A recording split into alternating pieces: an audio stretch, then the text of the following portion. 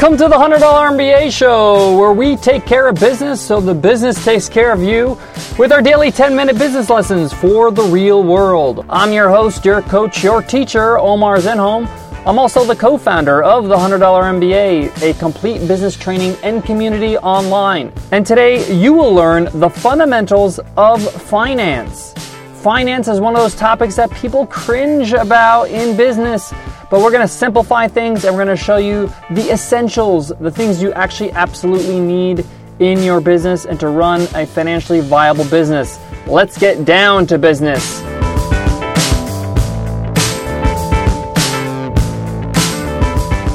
All right, let's talk about finance. You don't need an accounting degree to understand finance in business. It's actually quite simple. And when you're first getting started, there's only a few principles you need to understand very well in order to have a financially viable business. Well, first of all, why is finance so important? Well, you can't continue to do your business if your finances are not in order. Sooner or later, you're going to run out of money or you're not making enough money to cover your costs and you're just going to have to close your doors. So we want to prevent all that. We want to make sure that we're ahead of the game when it comes to finance. So the first thing you need to understand is that finance is a pretty simple concept and it's a pretty simple equation. If you've ever done a budget, let's say for a vacation or something like that, then you understand finance and business. It's pretty much the same thing. You're taking a look at how much money you actually have to spend on this vacation, how much the different things on the vacation cost, and you need to make sure the costs are not more than how much you can spend. Pretty simple, right?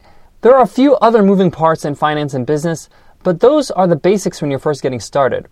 There are two major costs when you're starting a business, and that's your upfront costs and your ongoing costs or your overhead.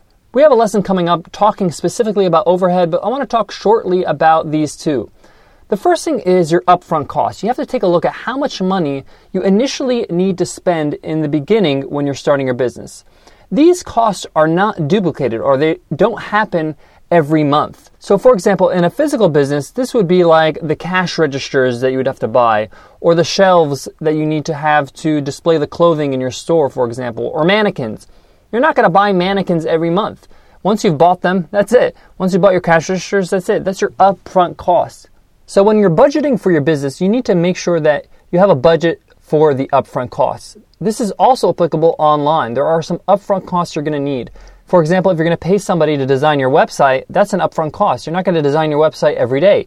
It's something that you're going to do, once. Maybe you'll do it again later on in the future, but in the beginning, it's a one-time cost. Web hosting is a continual cost, but you need to make an upfront investment. Registering your domain. Things like that are upfront costs, things that you're going to pay once, and you usually won't pay over and over, month in and month out. Now, your overhead or your ongoing costs are costs that will happen every single month. So for example, at the $100 MBA, we have some ongoing costs like our marketing costs or our hosting for our audio files for the podcast. Things like that I will pay month in and month out to keep my business going. If you have a physical business where you have inventory like clothing or electronics, this is a cost. Every month you're buying new inventory so you can sell it.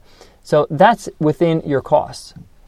So at the start when you're budgeting, make sure you have a budget for upfront costs and make sure you have a budget for ongoing costs, month in, month out. So say, for example, your business's upfront cost, your one-time kind of upfront cost will be $10,000, and then your ongoing overhead costs will be $1,500 month in and month out.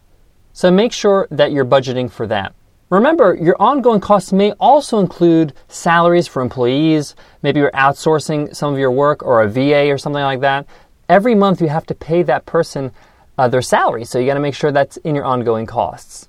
Now, this is a business, so you're obviously going to be making money, so that's called revenue. When you make money, you need to take your revenue and see, is your revenue exceeding at least your ongoing costs? So obviously you want to make up for your initial upfront costs, but at first, try to make sure that you're making at least as much as your ongoing costs, so you're breaking even.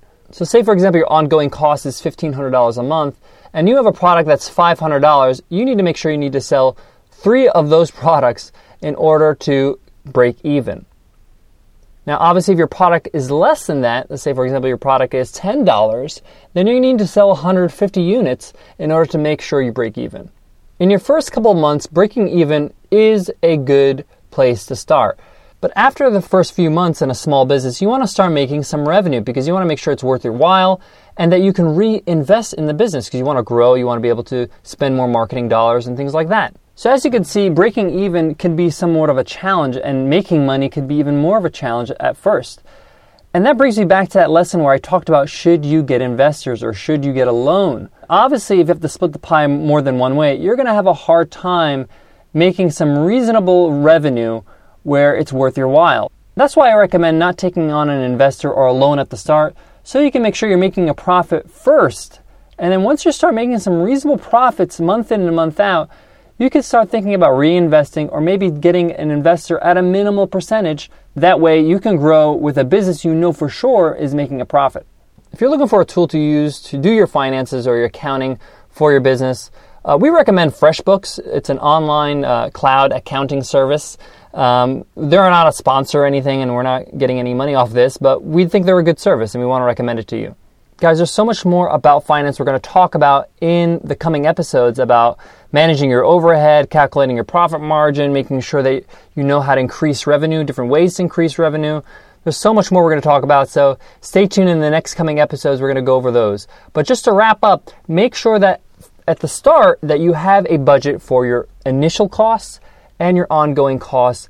Make some estimates, be a bit liberal to be a little bit safe when it comes to the numbers, and take a look at some projected revenue. See how many units or how many sales you need to make to break even at the start.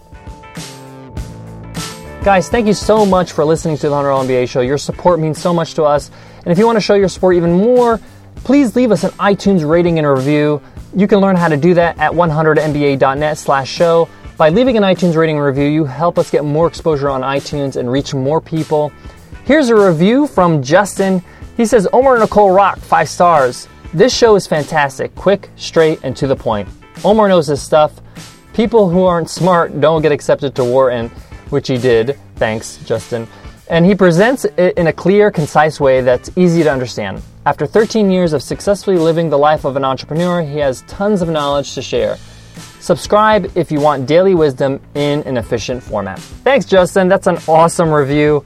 Guys, don't forget, anybody who leaves us an iTunes rating and review enters our weekly draw to win a free ride to the $100 MBA. Every Friday, somebody wins a free ride. We call it Free Ride Fridays. Guys, I just want to leave you with this. We talked about finance today, and a lot of times this could be daunting for some people because you're not really taught this in school. You're not really practicing this in most careers and most jobs. So it's a new thing, and it's okay because you're going to start changing your relationship with money. You're going to start seeing money in a different way.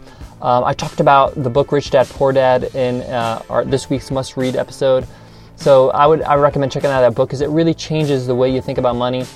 But what's exciting is that when you start putting this into practice, when you start making your revenue that exceeds your overhead, and you start to realize, wow, the potential of me having more control over my financial situation is limitless, you know? And it's exciting because a lot of us, finances and money is a depressing issue because it restrains us. It really makes us feel not in control. And when you start making your own money and you start making your own revenue and you start reinvesting and growing your business, you're going to start feeling a little bit different about the way you look at money. And this is what's exciting about finance. So it may change your attitude, the way you look at money as we're learning these things and as you're implementing things. So get excited. All right, guys, I'll check you guys in the next episode. Take care.